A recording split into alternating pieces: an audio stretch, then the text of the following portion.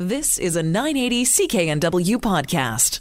Some new numbers that were released this past week give us a better idea of who exactly will be paying the new housing speculation tax in BC. Almost two-thirds of those that will be charged the tax will, in fact, be British Columbians. And that has some people asking questions about whether or not this is truly a speculation tax or if it should perhaps be called an asset tax instead. Well, joining us on the line to talk a bit more about this is Tom Davidoff. He's an associate professor at the Strategy and Business Economic Divisions over at UBC at the Sauder School of Business. Professor, thank you so much for being with us this morning.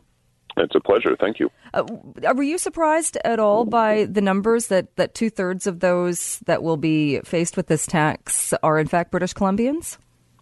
Not necessarily. This is a tax on homes that are not primary residences, so it could be second homes.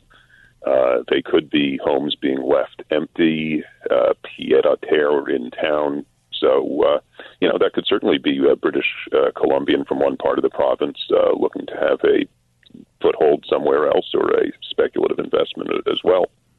Is it truly a speculative investment, though, if it is somebody, and we've talked to people that are in that scenario, with somebody that, say, lives on Salt Spring Island but spends a good deal of time in Vancouver, working in Vancouver, or somebody who's purchased a condo in Victoria, spends a good deal of time there and hopes to retire there one day? Yeah, no, in that case, if it's empty, it's not a second home. I don't know what it is. I don't think speculation is necessarily a helpful term for the tax because I don't think a second home is necessarily a speculative investment.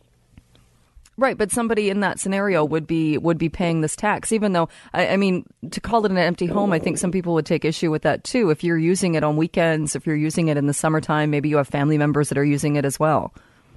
That's right. I mean, the logic behind the tax was we face very low property tax rates here in British Columbia, but high income and sales taxes. So when you use a home not as a primary residence, not as a place from which you live, essentially you're being subsidized for buying property that isn't used for work because we tax work too much and real estate too little. So this was a way to raise property taxes on homes that aren't being used as a primary residence. That's how I saw it. We proposed something similar, a little bit different, called the BC Housing Affordability Fund. One thing I will point out is, of course, British Columbians pay a much lower tax rate on their second homes than others. They're at 0.5%, 1% for outside of BC, and of course 2% for people not Canadian. There's still a number of people that are upset with this, though, saying that it's not that they tend to be deemed rich people, and in many cases they're not. They're people who have stretched to make ends meet, to have a place to retire to, and to have that second property, and that they're being taxed for that. Well, obviously, anybody who has to pay a new tax is going to be upset, and that's totally reasonable. And I am confident that there's cases where somebody has a second home to visit a sick relative occasionally, some need that I think almost anybody would find sympathetic. So I don't doubt that. You were asking whether these people are rich. Obviously we don't have statistics on the income distribution. That would be quite interesting. But a guess is anybody who owns property in Vancouver and doesn't live there is likely to be quite a bit wealthier than average. There was also one of the details in that has to do with condominiums and saying that there are a number of stratas where rentals are not allowed, and that will be grandfathered in because somebody, even if you wanted to rent it out for 6 months or more of the year, you couldn't do that. But then there was also a line in there saying that the government does not want stratas now changing the rules as a way to get around the tax. How is that even possible, though? If a strata, say, is having an issue with short-term rentals or has no rental policy and decides they want to bring one in, are we suggesting now that stratas won't be allowed to do that anymore because of this tax? Well, STRs wouldn't give you credit against this tax. I think stratas can ban short-term rentals. I don't think a new strata can ban rentals. I'm not sure about that. They may be able to limit them, though. But yeah, so the city's empty homes tax grandfathered in stratas that don't allow somebody to rent their property out. Whether that's a good idea or not is an interesting question. Because there are a lot of stratas or buildings where exactly that there will be a cap on them saying 4 units can be rented, but no more than that. But I would imagine that can change. But it seems that if you can't change that in the future because of this tax, it seems that that's an unfair or that's perhaps an unintended consequence of this tax. Well, yeah, so that's why I think it's an interesting question. So this year, I think, you know, for the next couple of years, I think it would be appropriate to grandfather people in if they've got a property in a strata where they've got no choice. But, you know, there's 2 counter arguments to that. One is the point of the tax would be to say we don't want people owning second homes, so you should sell it. I'm not sure you'd want to go that far, especially on British Columbians who pay a rate that's, you know, high, but not prohibitively high at 0.5%.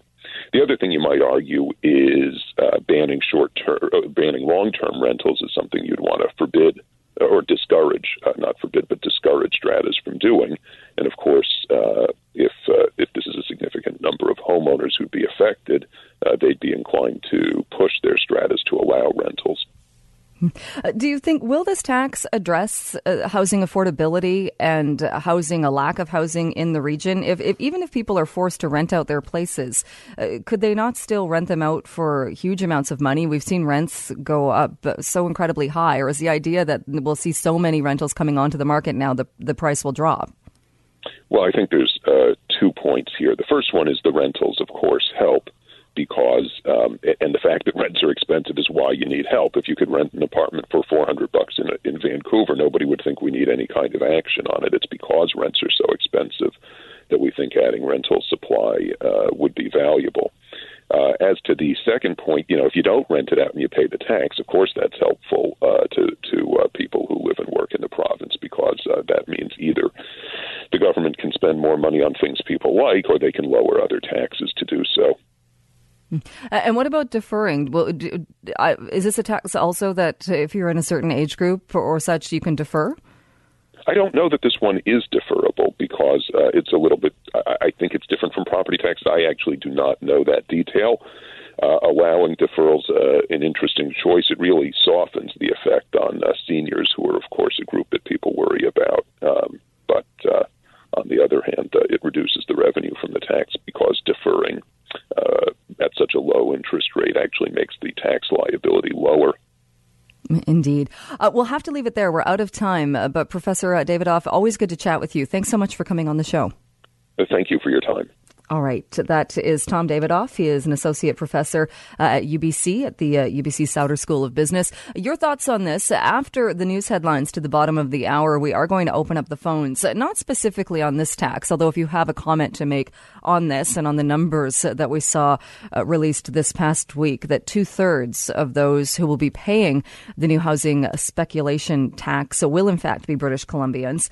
Your thoughts on that or anything on your mind? I want to ask you specifically, though, about gas taxes and the price of gasoline, and if there is a magic number where you will change how you get around, you might change your daily routine. You've been listening to a 980 CKNW podcast. Listen live at cknw.com, the Radio Player Canada app, tune in, Amazon Alexa, HD Radio at 101.1 FM HD2, and on the AM dial, 980 CKNW.